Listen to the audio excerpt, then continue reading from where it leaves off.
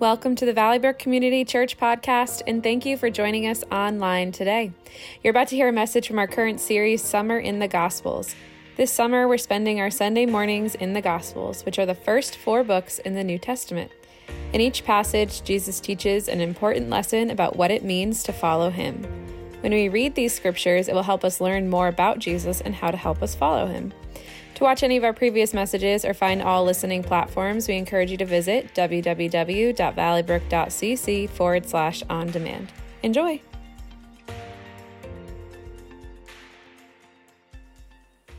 It was March of 1992. I still remember it. I was at a conference in Atlanta, Georgia. We were in the Georgia Dome. There were thousands and thousands of church leaders and pastors. It was packed just like it would be with a football game, except that the whole floor was also filled. And we were gathered there for a few days to be encouraged, to be prayed with and for, to unite the leaders of the body of Christ.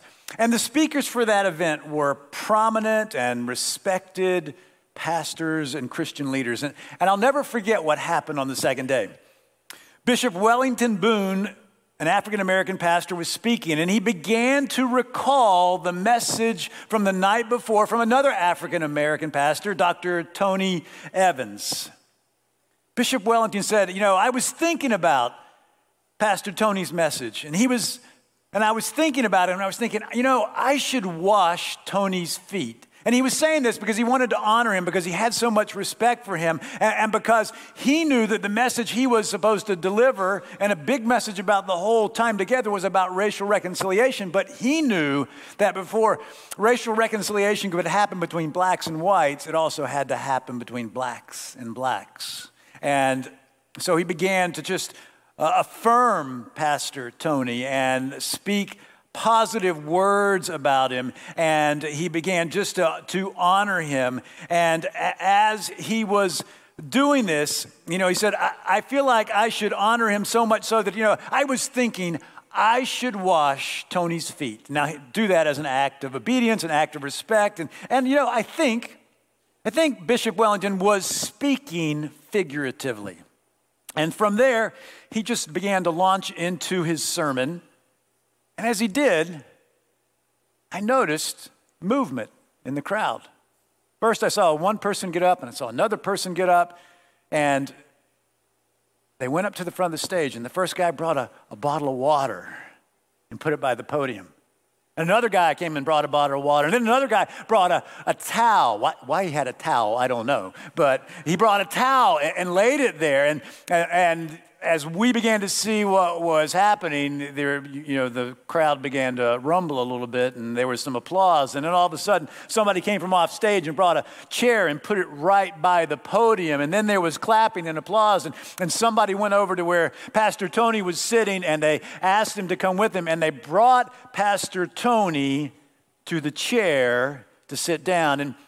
And Bishop Wellington went over and picked up the water, and he picked up the towel, and he knelt down at Tony's feet, and he took his shoes off, and he took his socks off, and he began to wash and dry his feet. And while he was doing that, somebody grabbed the microphone and held it near Bishop Wellington, because he was saying, again, words of affirmation, words of honor, words of care and love and respect for Pastor Tony.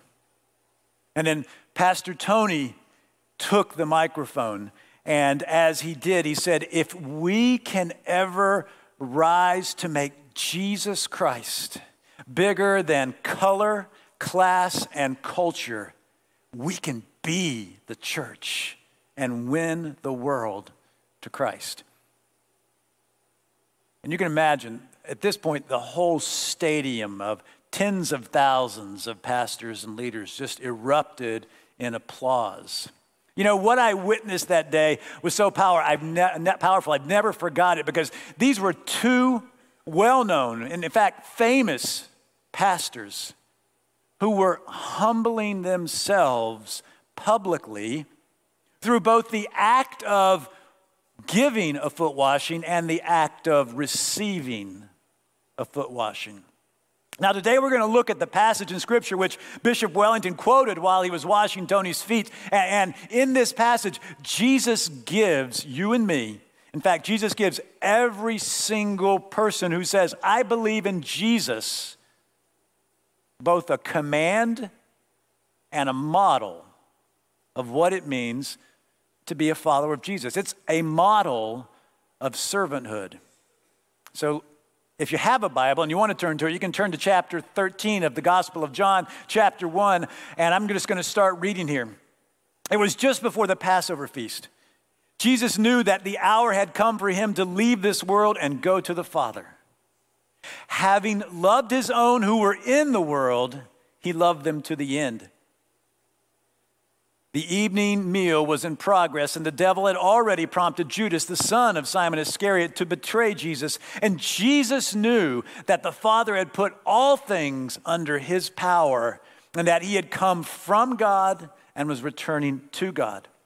So he got up from the meal, took off his outer clothing, and wrapped a towel around his waist. And after that, he poured water into a basin, and he began to wash his disciples' feet, drying them with the towel that was wrapped around him. He came to Simon Peter, who said to him, Lord, you're not going to wash my feet. Jesus replied, you do not realize now what I am doing, but later you will understand.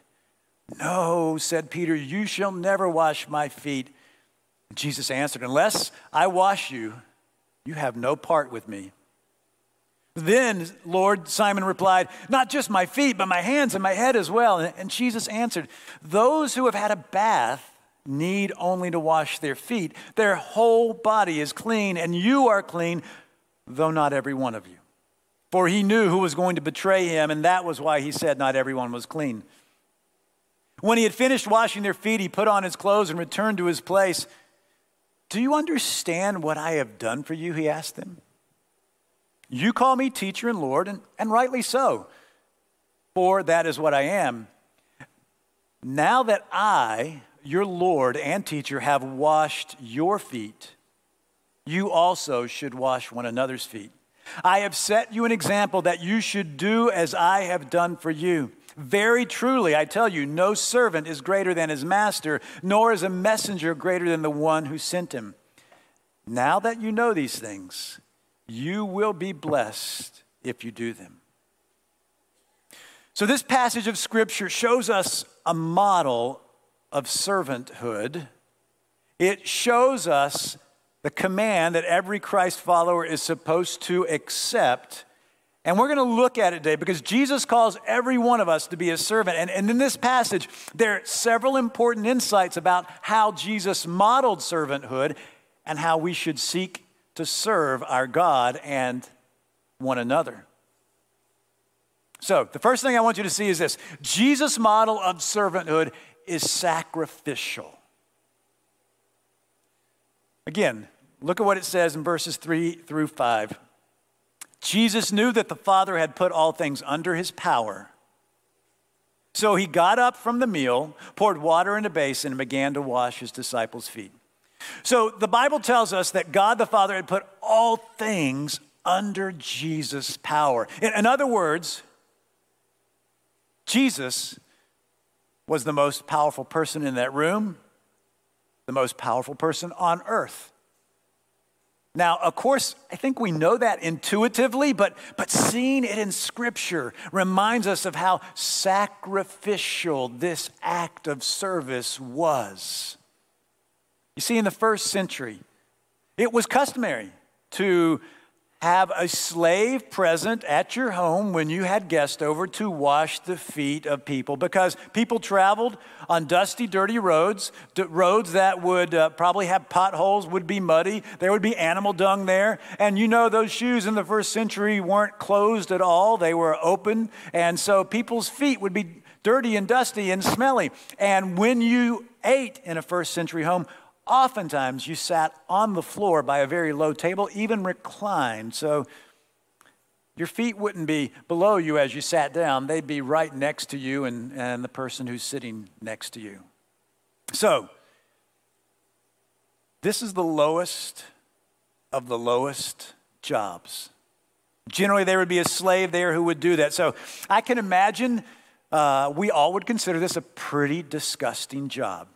And so here it is, a job usually performed by the person who has no power, the most powerless person in the room, usually a slave, and now the most powerful person in the room used his power for the good of everybody in the room, even his betrayer. He sacrificed his position of power for the good of everyone else. Now, that's not the usual mode of operation of powerful people, is it? Powerful people don't use their power all the time to serve others that are less powerful. Now, I've shared the story that I'm about to share with you before, but I'll share it again because it illustrates to me just an important application. Pastor Andy Stanley was asked if he would deliver a 12-minute message at the pre-inaugural service on the day of President Obama's inauguration to his second term.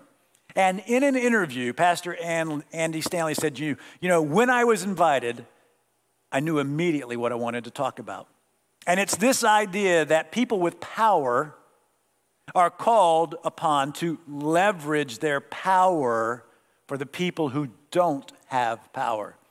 And then Pastor Andy said, he read the passage, the one I just read before, that says this: Jesus knew that the Father had put all things under his power.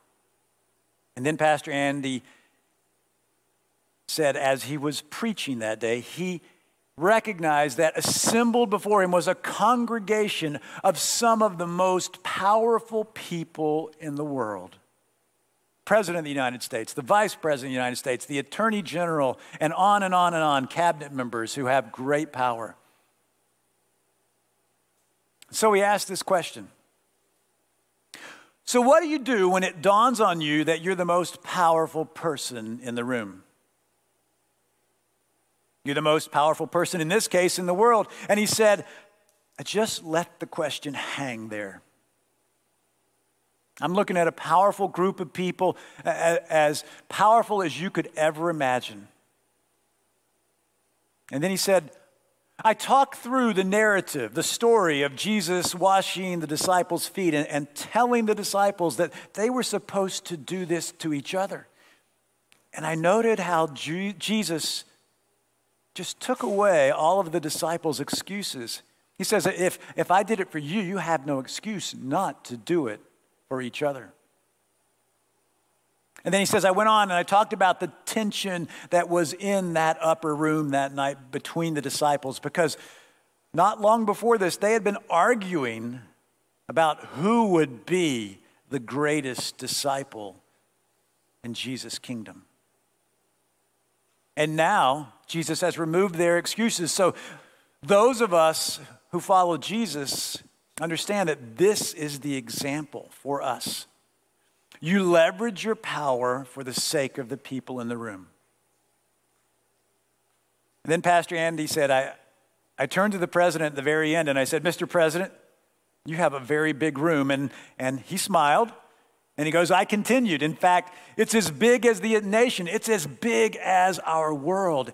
And then he said, my prayer for you is that you continue to leverage this stewardship of power for the sake of our nation and our world. I can only imagine saying that to someone who's that powerful. But think about it. Leveraging power to serve others is something that elected officials all should understand, because what do we call elected officials? Public servants. They're supposed to leverage their office, their power, their place for those who don't have power. But leveraging power to serve others is not something that just elected officials or Jesus is supposed to do. It's something that we all should do as we follow Jesus and his model of servanthood. And in fact, it doesn't matter if you don't have a lot of power. You can leverage what you have. And you and I, we have time, we have talents, we have treasure, we have our lives that we can use to serve others.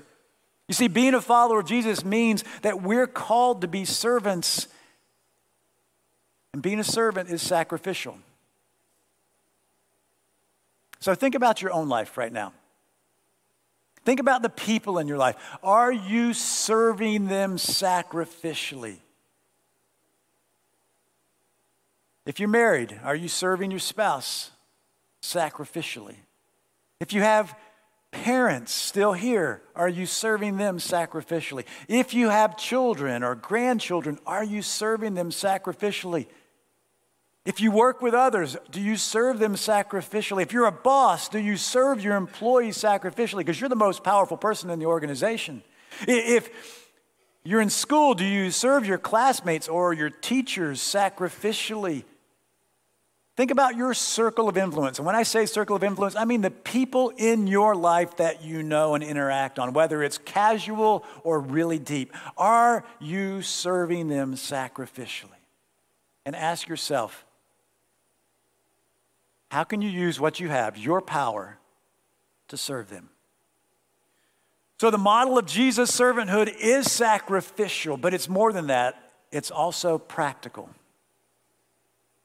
Theologians remind us that when Jesus answered saying this, those who have had a bath need only to wash their feet because their whole body is clean.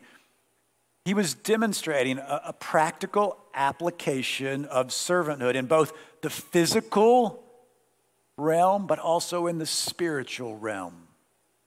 So in the first century, as I've already said, the practice was, a traveler, when they came to your house, somebody when they came to the house, they didn't need a full bath, but because they had walked on the roads, they needed their feet washed. It was a sanitary reason. It was a practical reason. As I've already said, when you dined at those low tables in the first century, your feet would be very close to your neighbors. And I don't know about you, but if we were doing that, I would hope your feet were clean, and you would hope my feet were clean. So, very practical reason.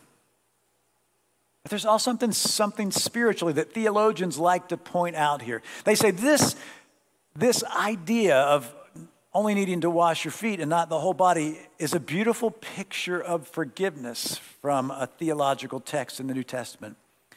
And one theologian asks some questions. How often does a person need to be saved? In other words, how often does someone need to accept Christ as their Lord and Savior? Once? Every time he or she sins? Just before death to make sure? He points out that these verses tell us that a person who has been saved, come to faith in Christ, has been cleansed once and for all. But because we're sinners, we'll need the continual, regular washings of asking for forgiveness for our sins. And then he goes on and gets into the Greek and he says, the first word in Greek is luau, and it appears in the perfect tense, indicating that it is an action that's already been completed. If you've accepted Christ as your Lord and Savior, you've been saved. That action has already been completed. So it's obviously talking about our union with Jesus through salvation. You've been cleansed if you've accepted Christ as your Lord and Savior. But the second word in that verse is nipto, and it is rendered as wash. And it means precisely the kind of action that Jesus was demonstrating on that occasion. He was rinsing off the dust and the dirt of the disciples' feet. Now, so think this through. In this metaphor, a full bathing indicates our being saved, our regeneration, our being born again. The symbolic washings, rinsing, are the symbolism of being forgiven of our sins. So Jesus was talking about the fact that even though you and I, when we've accepted Jesus Christ as our Lord and Savior through faith, we've been saved, that doesn't mean we won't sin again, because we will. And when we sin, we need to confess our sins to God. We need to ask for forgiveness. But remember that Jesus also said that we're supposed to do what? To wash other people's feet. In other words, forgive those who sin against us.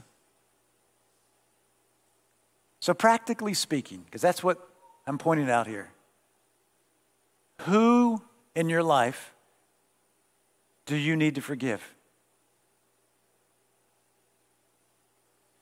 Who are you holding a grudge against? Who is that person that's done something to you that just hurt so much, angered you so much, scarred you so much that you can't forgive? You know, medical people will tell you that the act of forgiving that person will do amazing things for your health, because it requires a huge amount of emotional energy to keep rehearsing the hurt and hanging on to the hurt and never forgiving that person. Now, I'll be the first to tell you that I don't think that forgiving somebody is always a once and done thing, because you still have the memory. You still have the scars, whether they're emotional or physical, of the hurt. So it's probably something, if you're human like me, that you're going to need to do more than once. You may need to do it for years. So who is that person that you need to forgive? Get practical and forgive them like you have been forgiven by Jesus. So the model that Jesus gives us is sacrificial, it's practical, and it's also personal. Remember what it said in the scriptures. Jesus got up close and personal with people. The scriptures said he poured water in a basin and he began to wash his disciples' feet. He took their feet in his hands, he rinsed them, he washed the dirt off with his hands, and then he took the towel and he dried their feet. He didn't stay at a distance. He got up close and personal. He took it upon himself to get up close and personal, taking a responsibility that was not his responsibility. Think about that. Pastor Mark Batterson writes in his book, Please, Sorry, Thanks, about a dream that he had. He said, in my dream, I was watching the trial of Jesus, and Pontius Pilate was there, and he knew that Jesus was innocent of the accusations being leveled at him, but Pilate was afraid of popular opinion, and so he tried to absolve himself of guilt by ceremonially washing his hands with water. As he's reflecting on that dream, Pastor Mark goes on and said, you know, the problem is that inaction is an action, and indecision is a decision. It was the sin of silence. Mark goes on and says, in my dream, as Pilate washed his hands, I heard a voice say to me, don't wash hands like Pilate. Wash feet like Jesus. And Pastor Mark says, you know, then I woke up. But he goes on and he writes, you know, washing feet was the job reserved, as we've already said, for the lowest ranking person in the room. But that didn't keep Jesus from doing it, even though it wasn't his responsibility. He took responsibility for something that wasn't his responsibility, and he exercised his authority with humility, and he got up close and personal, taking that responsibility. So think about that. If we're going to be in people's lives and get up close and personal to serve them, taking that responsibility, how many arguments would that end if we serve people like that? How many conflicts would that resolve if we served people like that? How many relationships would that reconcile if we served people like that? You know, Pilate did just the opposite. He washed his hands away, saying, it's not my responsibility. But Jesus' model of servanthood is personal. He gets personally involved, even though it's not his responsibility. You know, in my life, there have been several times when I participated in a worship service where they actually included foot washing of one another's feet. You know, a foot washing service requires you to get up close and personal with someone, whether you are the foot washer or the one whose feet are being washed. I've been on both ends, and it's pretty personal to remove somebody's shoes and socks and gently wash their feet and then dry their feet. Or if you're on the receiving end, to have somebody do that for you. Candidly, every time I participate, it's uncomfortable. You know what? I don't want somebody to see my ugly feet. I'm worried that they're going to be smelly or dirty or have some toe jam in there, and it's a little uncomfortable, a little embarrassing. It's messy. But Jesus wasn't afraid to get personally involved in the messiness of people's lives, and he still isn't, even though that's not his responsibility.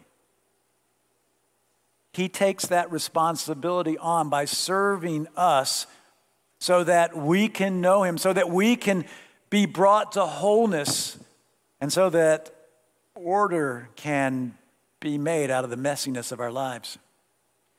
Being a follower of Jesus is going to require us to get involved into the personal and messy ministry of serving others, even when it's not our responsibility. Now, I'm not saying that we be codependent and further someone's bad behavior, but I am saying that we serve them even when it's not our job to serve them.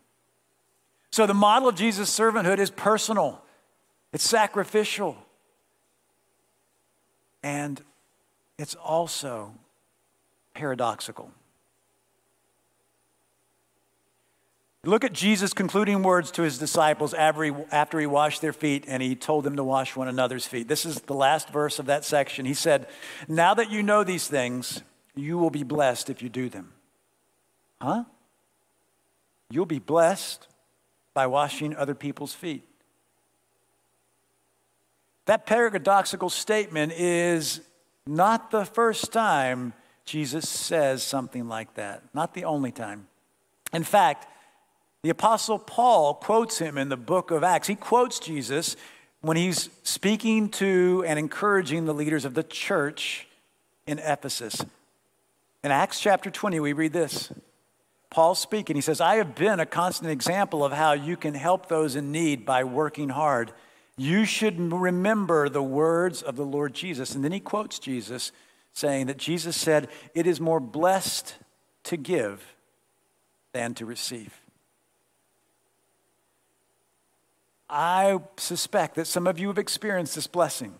When you've served others or gave to others, you felt a sense of happiness or satisfaction or blessing when you realized that you had served someone, giving away your time or your talent or your treasure or whatever it was. You felt more blessed beyond what you ever did for the recipient. That's the paradox of Jesus' model of servanthood. Whatever you've given away in service to others is its value and importance, it pales in comparison to how God blesses you when you serve others. You may be familiar with the peace prayer. You may know it by another name. It's been attributed to St. Francis of Assisi, although he is not the author. It's a prayer, though, that captures the model of Jesus' servanthood and the paradox of being blessed by serving others. I'm going to read it to you. "Lord, make me an instrument of your peace. Where there is hatred, let me sow love. Where there is injury, pardon. Where there is doubt, where there is doubt, faith. Where there is despair, hope. Where there is darkness, light. Where there is sadness, joy. O divine Master, grant that I may not so much seek to be consoled as to console, to be understood as to understand, to be loved as to love. For it is in giving that we receive, it is in pardoning that we are pardoned, And it is in dying that we are born to eternal life. You know, there still are Christian traditions where they occasionally practice foot washing in their worship services, where they get out basins and pitchers of water and towels and they wash one another's feet. Yeah, one such tradition encourages Christ followers to participate in foot washing ceremonies to renew their willingness to let go of pride and worldly power and to offer their lives in humble service and sacrificial love. Don't get nervous. I'm not going to get out basins and pitchers of water and towels. But I want you to take a moment and reflect on this question. Since Jesus used foot washing to teach us how to serve others, who do you need to serve? Who do you need to serve sacrificially? Who do you need to serve practically? Who do you need to serve personally? So just pause and reflect on who it is that God wants you to serve. Now, this would be a pretty impotent question if you didn't follow it up. So make a decision today to serve that person as soon as you can. Now, in wrapping this up, let me say something. You know, if you're not a follower of Jesus, this message may seem interesting to you. And maybe you thought, oh, you know, I want to put a stake in the ground today. I want to become a follower of Jesus. And you can. You need to know that God loves you like he loves us all. And you need to know that for you and for all of us, our sin separates us from God. But God sent Jesus to earth to live and to die to pay the penalty for our sins. And he brought him back to life so that if we believe in him and follow him and accept his forgiveness for our sins, we are forgiven. And we receive not only forgiveness, but the promise of eternal life. So if you would like to make that decision today, all you need to do is tell him that you believe in Jesus, that you accept his forgiveness for your sins, and that you commit to following him. So I'm going to close our time in a prayer, and I'm going to start off with a prayer for anybody who wants to, in this room or online, where they can commit their lives to being a follower of Jesus. And those phrases that I'm going to give you, you can just pray them silently, and those will be just important for you too. And if you pray that prayer, let me know. And then when we get to the end of this prayer time, that peace prayer that I prayed earlier, it's going to come up on the screen. And I'm going to invite you, all of us, to pray it out loud together. But let me start first, inviting anyone who wants to accept Jesus as their Lord and Savior to do so. So if you would, bow your heads and close your eyes. Just repeat these phrases back to God. Dear God, I know that I'm a sinner, and I ask for your forgiveness. I believe that Jesus Christ is your Son. I believe he died for my sin and that you raised him back to life. And I want to trust him as my Savior and follow him as my Lord from this day forward. And we pray, say amen to that prayer, but let me just pray for all of us. Father, I pray for every single one of us. You have called us, you've saved us, you've brought us into the family of God, and you've called us to be servants. We know that's countercultural, so give us the strength to fight against the culture of the world and embrace the culture of the kingdom of God, and to serve others like you serve them and us. Pray this in Jesus' name. Amen. So now we're going to put the peace prayer on the screen behind me, and if you would, join me as we pray it out loud. Lord, make me an instrument of your peace. Where there is hatred, let me sow love. Where there is injury, pardon. Where there is doubt, faith. Where there is despair, hope. Where there is darkness, light. Where there is sadness, joy. O divine Master, grant that I may not so much seek to be consoled as to console, to be understood as to understand, to be loved as to love. For it is in giving that we receive. It is in pardoning that we are pardoned. And it is in dying that we are born to eternal life. Amen. Thank you for listening to our podcast. It is our sincere hope that it has blessed you. For more information, visit our website at www.valleybrook.cc.